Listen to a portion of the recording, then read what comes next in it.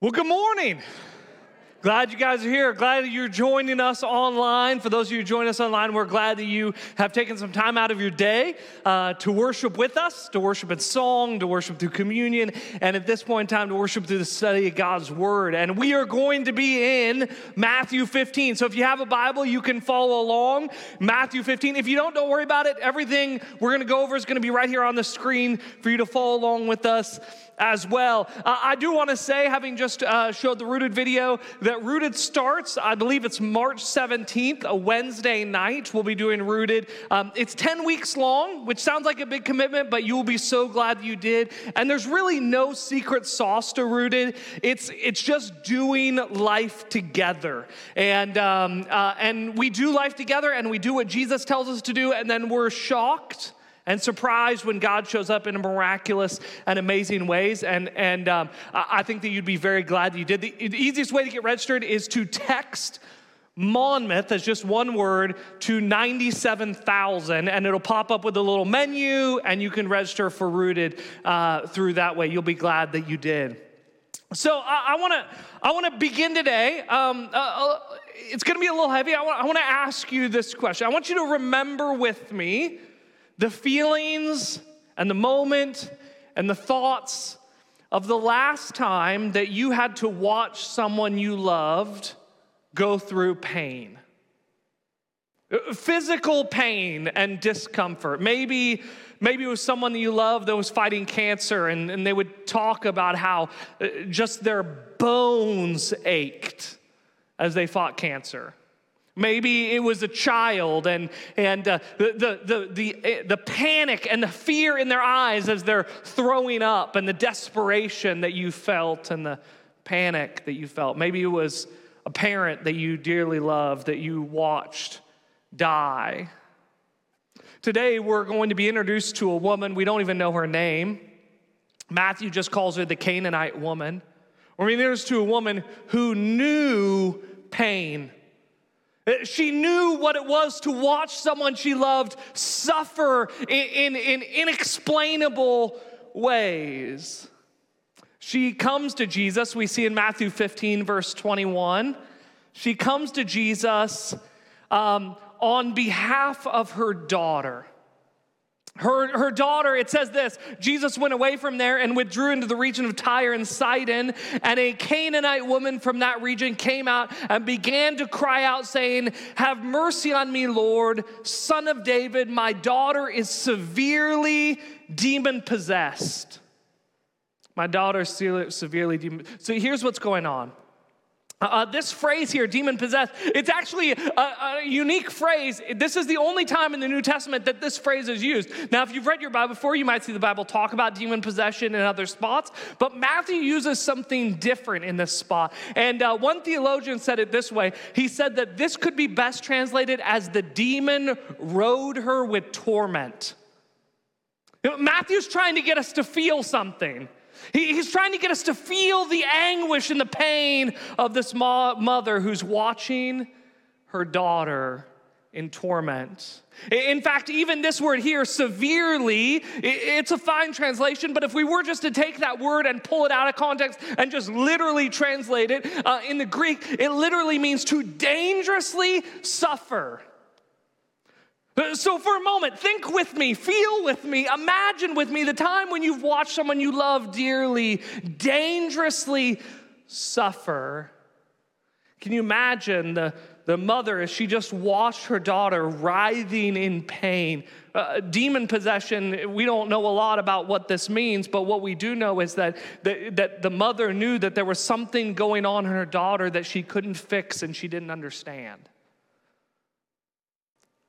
So she comes to Jesus in pain and torment. Now, like I said, we don't know the name of this woman. Matthew never gives it to us. There's no gospel account that gives us the name of this woman. But we know some things about her that'll help set the scene for us. The first is, you can see here, right?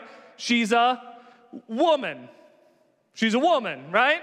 Now, that might not seem like a significant detail to us because we live in the 21st century West. And our view on women is significantly different than it was 2,000 years ago in the ancient Near East. And we can say this, that in the ancient Near East 2,000 years ago, that Jewish view on women was incredibly progressive for their day.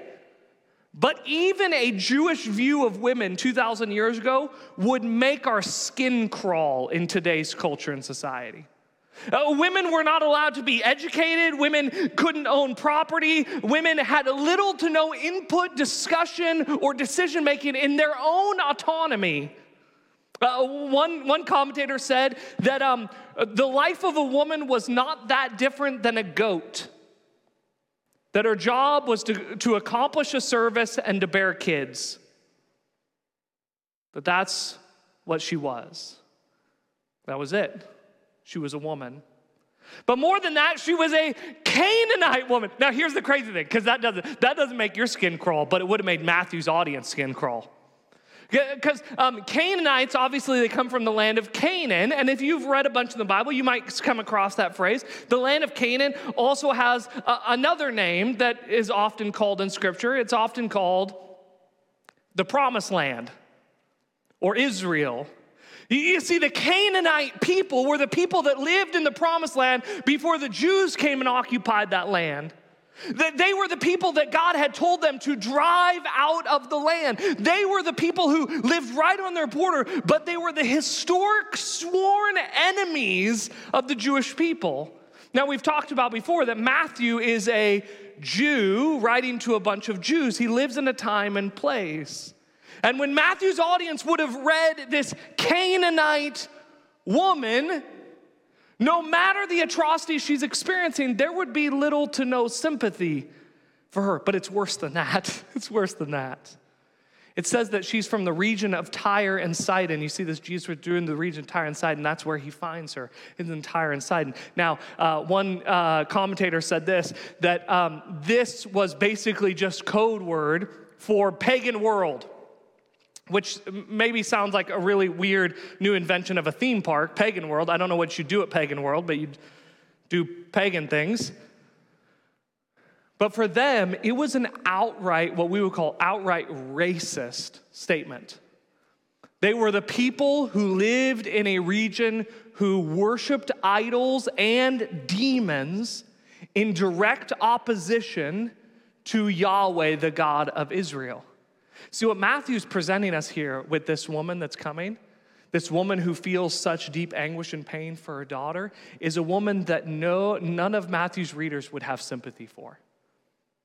There's nothing in the telling of this woman that would engender some compassion that would be like, oh man, you see this woman, like, oh man, I wish God would do something for her.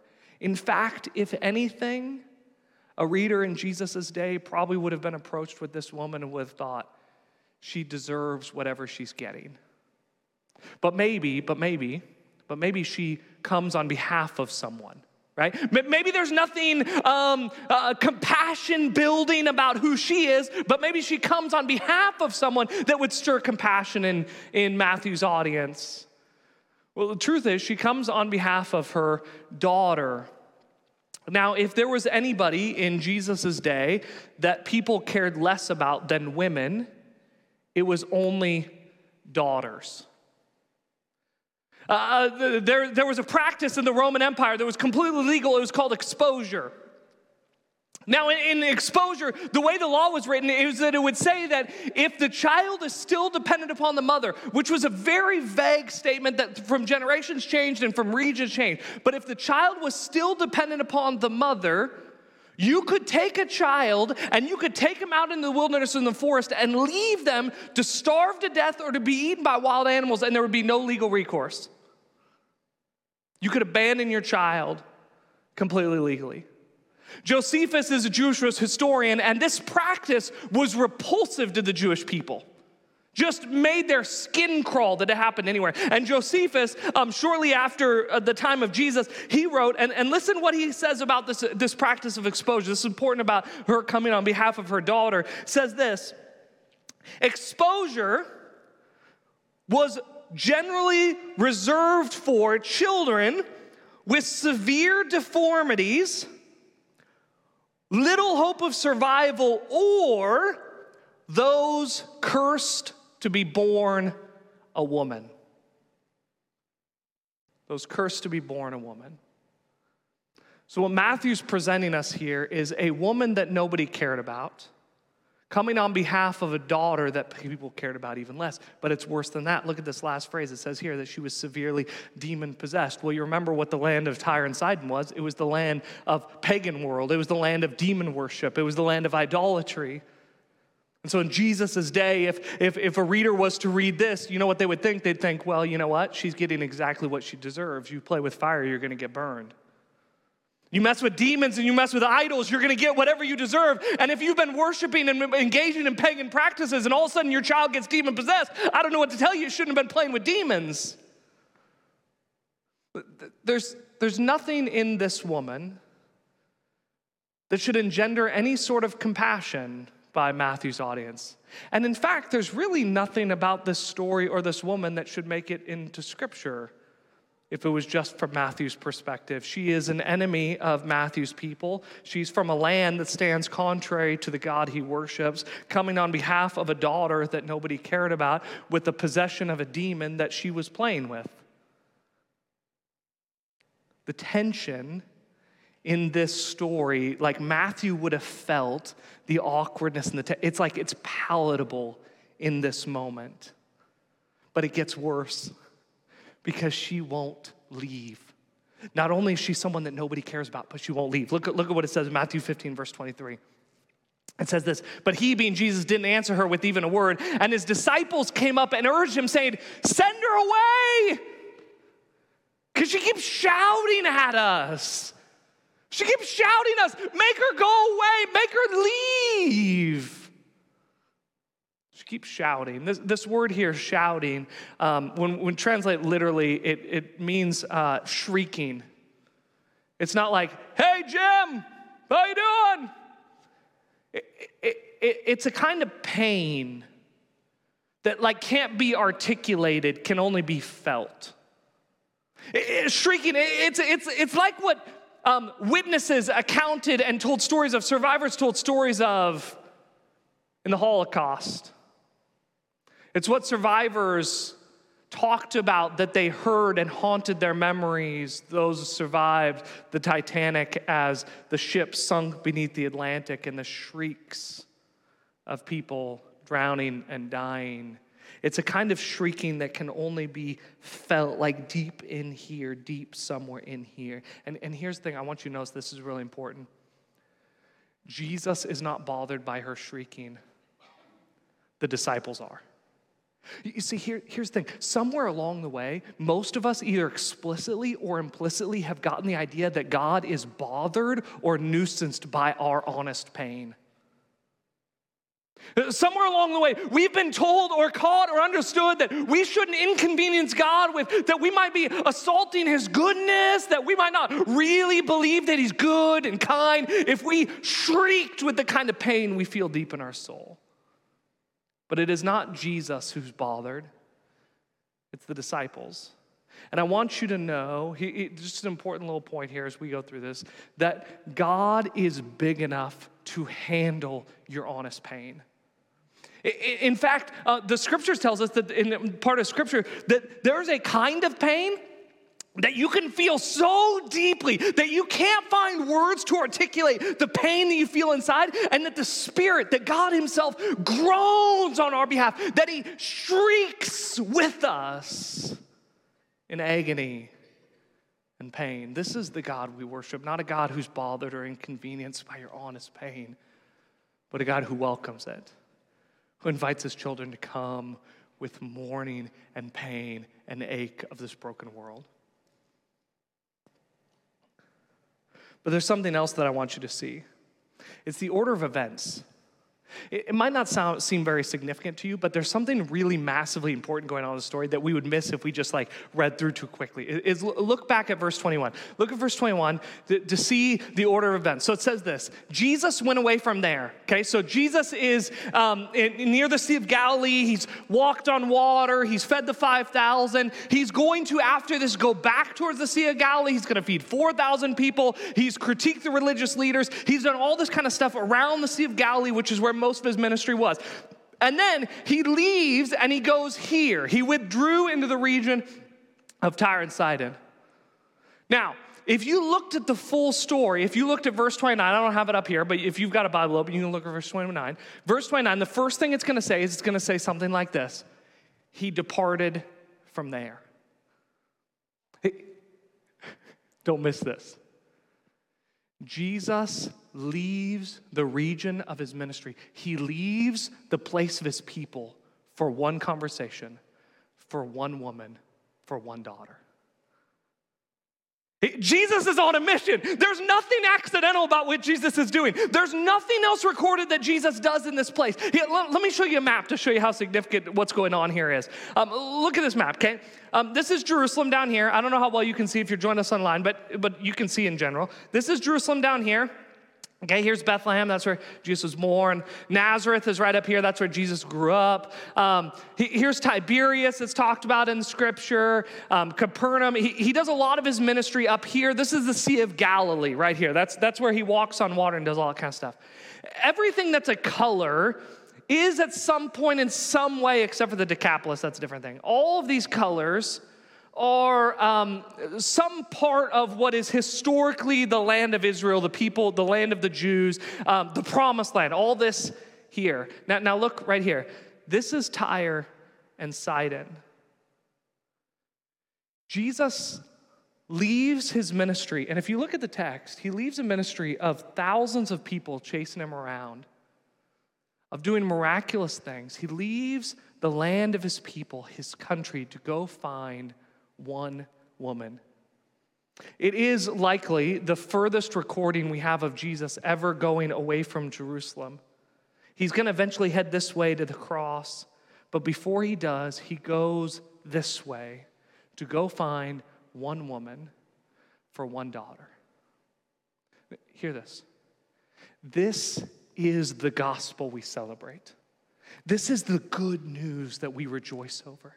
That God was willing, Scripture says this, it says that he emptied himself. Not seeing equality with God something to be grasped. He emptied himself. He left his rightful place, his rightful throne in heaven, where Scripture tells us that all things were created in him and through him and for him, that he held everything together and that every ounce of praise is due him. He left that place. He left his land to come after a woman that nobody else cared about. The good news of the gospel is that God has left his place in heaven to come after me, to come after you. He's left his rightful throne to come after us, even when we believe nobody else cares. Jesus is on a mission here, and he's on a mission in your life. He's after you. He's chasing after you. He has left his place in heaven to come after you. This is the good news of the gospel that we rejoice and celebrate over. Luke 19 says it this way. Luke 19, verse 10, it says, the Son of Man came to seek, to hunt after, to chase after, to find, and save the lost, to save you and me. See, what we see in the picture of this Canaanite woman is a person that had no standing, no position, that nobody should have cared about, and yet the God of the universe saw her and knew her and chased after her. And the same is true of you, and the same is true of me. That the God of the universe has left his place in heaven to come after us. But not just that.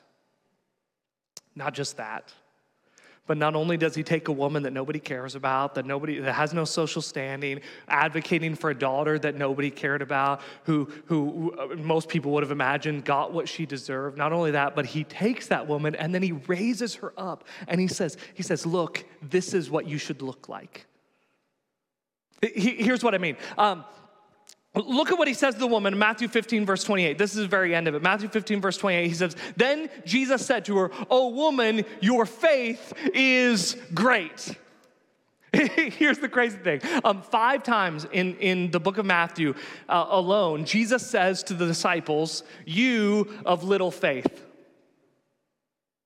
Now, here's what's terrifying and needs to be a little bit of a sober moment for all of us, to a little self-reflection. What that means is that you can sell everything and follow Jesus for years and still have little faith.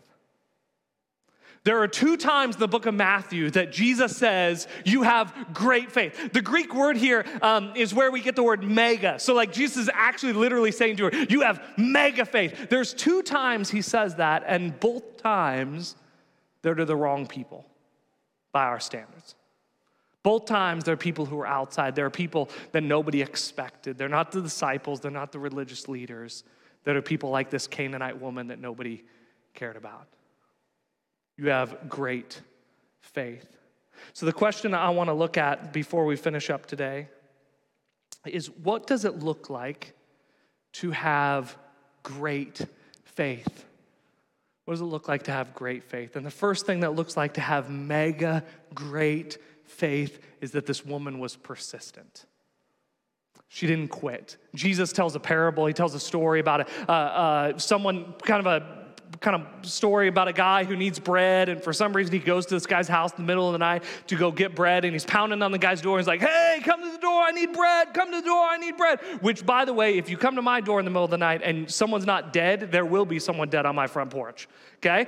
But he's pounding on the door, I need bread, I need bread. And then look at what Jesus says happens in this parable. He's talking about a relationship with God. Luke 11, verse 8, it says this: he may not get up, being the friend who's asleep, and give you the bread just because you're his friend, which, right, is to say, the extent of his friendship, my friendship with you ends at 10 p.m., okay? We're not friends from 10 p.m. until 6 a.m. Don't call me, don't show up to my house, okay? That's what he means. But he says this: but he will get up and give you as much as you need simply. Look at this, look at this, look at this. This is the model Jesus is trying to teach us. This is what we see in this woman. Simply because you are not ashamed to keep on asking.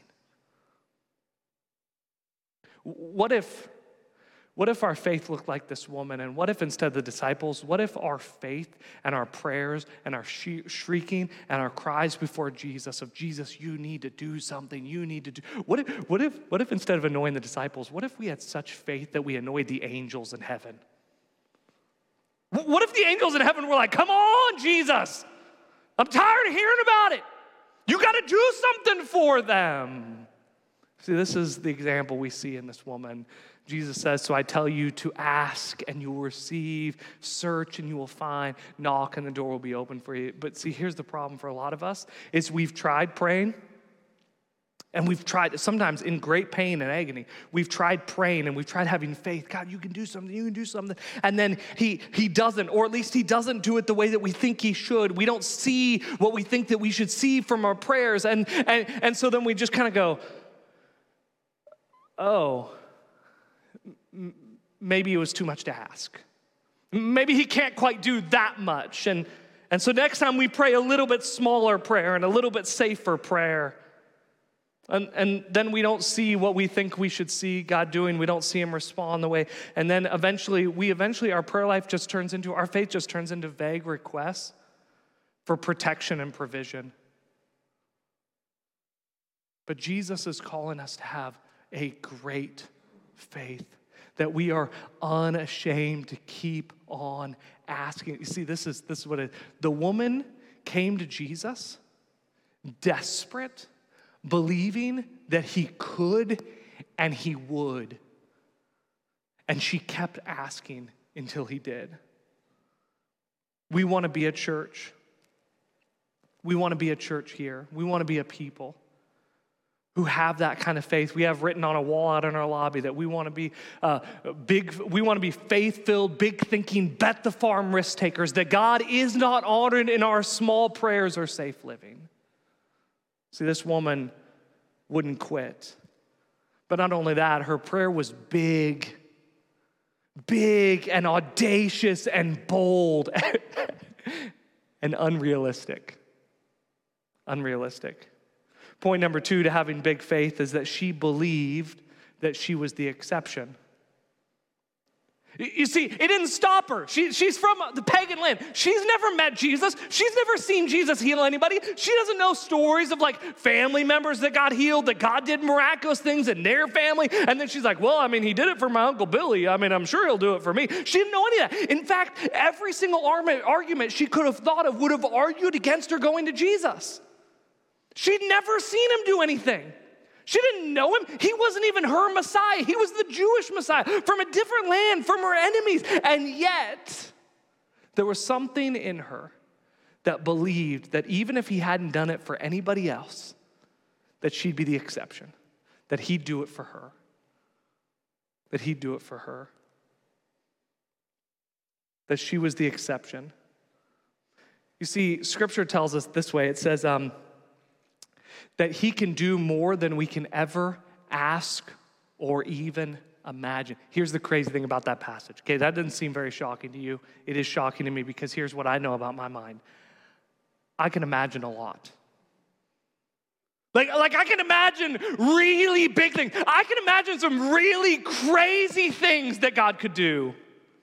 The Scripture says that he can do more than we can ask or imagine. Often, we allow our prayers and our faith to be small because we've never seen it done before.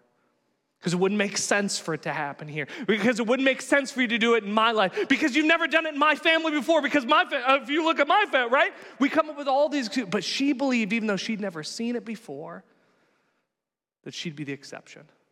That God would do it for her. He didn't have to do it for anybody else, that he'd do it for her. So we want to be a people of mega faith. A people who believe that just because God's never done it before, just because God's never done it here before, just because God's never done it with anybody that I know, that God is the God of the impossible, that God is the God who parts the Red Sea, who makes food in the wilderness, who does the unimaginable and miraculous things. I've been reading a lot, and as you know, a lot of things have happened in this COVID year that we've had, and there have been a lot of articles and conversations about like what's going on in the church world, and Barna, which is this kind of world-class research group, they had this phrase early, and one of the things they said was that COVID was accelerating the de-church of America, and there's some really important words in that statement, but one of them is that Barna was arguing that COVID didn't create anything. Right? COVID didn't create anything new. Just a little personal reflection. COVID probably didn't create anything new in you. It just accelerated and magnified what was already in you, right? And so it did the same in the church. The church was already de-churching, right? America was already de-churching, and COVID accelerated that. And there's a lot of stats about what the future of America is going to look like and what the state of the church in America is going to look, all that kind of stuff. Here's the deal. I'm praying big prayers. There's no reason that anybody could reasonably argue that God should do anything here. Not a one. If you were to write a list of responsible, reasonable, smart places that God should invest his energy in starting to move God and restoring and transforming a broken world, Monmouth, Independence, Polk County would not end up on the top 1,000 list. But I'm praying big prayers. I'm praying that God would do something here, just because I've never seen it, just because we've never seen it, just because he's never done it before, that God would do something here that historians would write about, that we would be the kindling of a move of God. Why? Just because he hadn't done it somewhere else, that we would be the exception, that God would move in us. And I don't know what the prayer is for you. The mega faith prayer, the exception, the persistent prayer. Maybe for you, it's a marriage. It's a marriage that seems unsavable. And you're going to pray every single day, God, I know I've never seen you do it. I've never seen you do it in anybody in my family, but I believe you can save this broken marriage. Maybe it's in a past that just seems to continue to haunt you, that seems unforgivable. God, I believe that you can do it. I haven't seen it in anybody else. I haven't seen it in anybody in my family, but I believe that you can break this generational curse that I've seen over and over and over in my family. Maybe it's a hurt that just seems unhealable, that just seems so deep down that you'd say to me, Sean, you can't even understand the pain that I feel. And I'd say, I can't. But I bet a Canaanite woman shrieking to Jesus could. And maybe it's a pain, a hurt that seems unhealable. Maybe it's an addiction that feels unbreakable. In the silent, dark places, there's something that's so bound up your soul and it seems like you'll never find freedom from it. But we worship the God who does the unexpected, the unbelievable, the more than imaginable. So what is it for you? Maybe for you, maybe it's just this, maybe your big faith prayer is just this, that Jesus cares and he came after you. And maybe the prayer that you need to give today is a prayer that believes that God can redeem and save even you. What is it? What is it? Because we worship and serve a God who is not honored in our small, safe prayers, but our big, bold, messy faith, like a Canaanite woman.